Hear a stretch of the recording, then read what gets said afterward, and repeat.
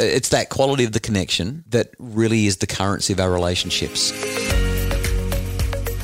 It's the Happy Families Podcast. It's the podcast for the time-poor parent who just wants answers now. My name's Dr. Justin Coulson, the author of 6 books about raising happy families. I'm here with my wife and the mum to our 6 daughters, Mrs. Happy Families, Kylie Coulson. This episode is the Moment of Truth episode, really. This is the I'll Do Better Tomorrow update, where we kind of highlight that we're not really chasing perfection in parenting. We're just trying to make our families happier.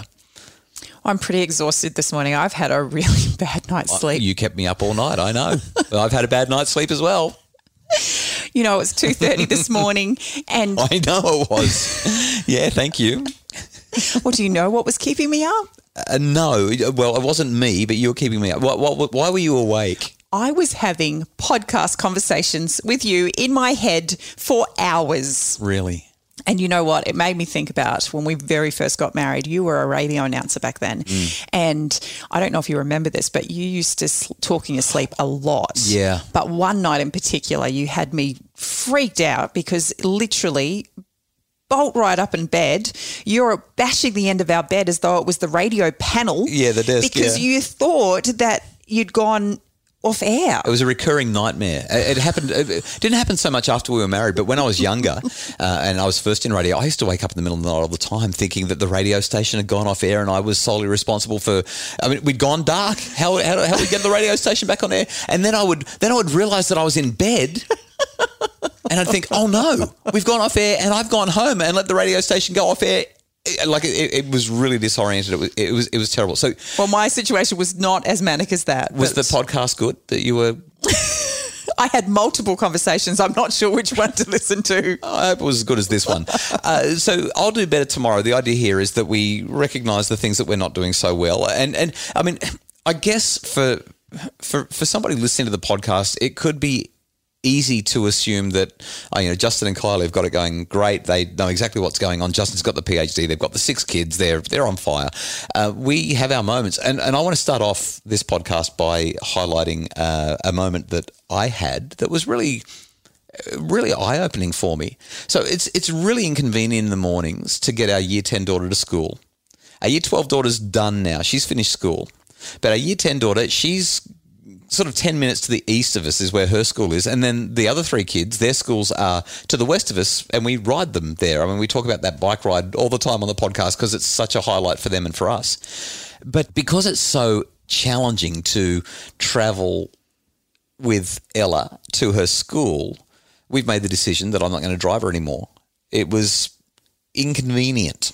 Well, we brought this up a couple of weeks ago on the podcast because you actually had a conversation with her about finding a suitable solution because the solution we had at the time wasn't working. And now a few weeks later, we've realised that the solution that you both came up with was still not working. Oh, it was a good solution, but it was still inconvenient because I had to drive 20, 25 minutes in the middle of the morning to do that. And I missed out on the bike ride with the other kids. But now I'm really regretting it because I miss the conversation in the morning and the afternoon with her. She's such a sweet kid and I'm not getting to engage with her in the same way. That was really great quality time. And we've paid for the bus till the end of the year. So I'm not going to start driving her now, but I'm feeling really I didn't realize just how valuable that time in the car was. I mean, here I am, the parenting expert. And all I wanted to do was say, oh, look, this is a pain driving you. You jump on the bus. I'll just pay for the bus. And I'm kicking myself now. I just want to drive her to school. So if you could go back, what would you do? I'd keep on driving her to school. And I'd probably complain about it the whole time. I'm like, oh, this is such a pain. I hate doing this. But I don't hate doing it. I love it. I miss it. So next year, I'm not going to pay for the bus. I think so long. She'll be driving. Well, not for a few months, but I want to drive her to school. I think that it's a really just a sweet thing. So that's my I guess my confession. I wish that I hadn't kicked her out of my life in the mornings and the afternoons for that 20 minutes each way because it's actually I miss it and it was a highlight of my day. It's amazing as our children get older, we seem to find less time for them. Not so much that we find less time, but they've got more going on in their lives. And so, that realisation for you that 20 minutes was just so precious. Yeah. I say it all the time to a child lover spelled Time. Yeah. But it's that quality of the connection that really is the currency of our relationships. Let's find out what yours was in just a sec. It's the Happy Families Podcast. Imagine a home where discipline got results without anyone having to feel bad or in trouble. The Do's and Don'ts of Discipline is a webinar to help parents set limits with love, compassion and humanity. Find it now at happyfamilies.com.au/shop. It's the Happy Families Podcast, the podcast for the time-poor parent who just wants answers now. This episode is all about how we can do better tomorrow. I've confessed that I made a parenting misstep, and it's going to cost me for the rest of the year. I've already had to pay for the bus, but I'm paying a much steeper price in that I don't get the connection with our Year 10 daughter that I didn't realise how much I enjoyed it until I suddenly couldn't have it because she's catching the bus. So what about you? How do you want to do better tomorrow? Well, I had a bit of an unexpected win this week. Oh. Annie, our 13-year-old, came to me recently and she said that she had a note that I needed to sign and I needed to read it because it was their swimming carnival. She's just moved to a new school, but at her previous school, she actually already participated in the swimming carnival at the beginning of the year. And so she didn't feel the need to have to participate at her new school. What's going on here? Cats and dogs are going to be lying down together if there's 2 swimming carnivals in 1 year? I can't believe it. She was not really impressed and she really didn't want to get involved in it. And so I listened to, the concerns that she had. And then I just was able to kind of, gently acknowledge to her that while I understood what she was feeling, that the experiences she'd had at the old school were about building community spirit at that school. But that now she was a part of a new community, that it was an important part for her to play because, number one, she's good at it. But number two, to be involved. You can't say that you don't feel a part of something if you're not willing to interject yourself and actually, contribute.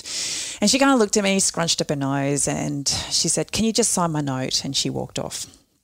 Well, about, maybe an hour later, she came to me with a note in hand and said, "I've ticked all the boxes. I need to start swimming lessons now." Oh. And I looked at her and said, "Is that where that came from?" "What?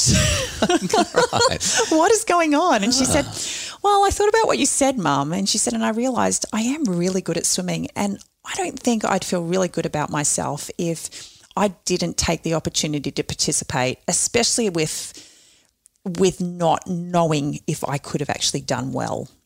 So the take-home message there, there's some really cool things to unpack.